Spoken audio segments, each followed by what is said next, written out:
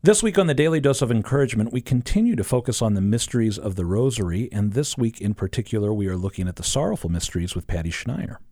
Well, today we're going to do the second sorrowful mystery, the scourging at the pillar. Again, I'm sharing reflections from this little booklet that were the very first meditations I ever read and taught me actually how to pray the Rosary. It has a little Mary's message, and then it has a little prayer. So today, for the scourging of the pillar, here's a reflection that maybe can help you in your prayer.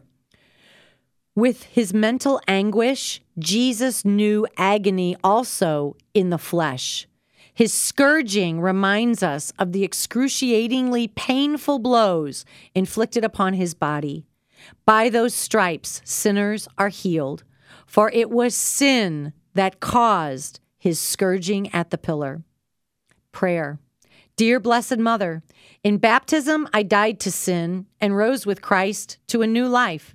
It was a beautiful beginning, but I grieve at the many times sin has since gained the upper hand over me.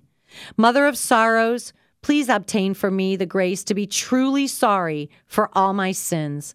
By the stripes of Christ my Savior, may I be healed and made holy. Amen. With every bead of this decade, I pray for all those who are enslaved to all kinds of sins of the flesh, sins against purity, and I pray for their healing. I help you in your reflection on the second sorrowful mystery. Patty, that's another beautiful prayer that you have shared with us today. Thank you for this dose of encouragement.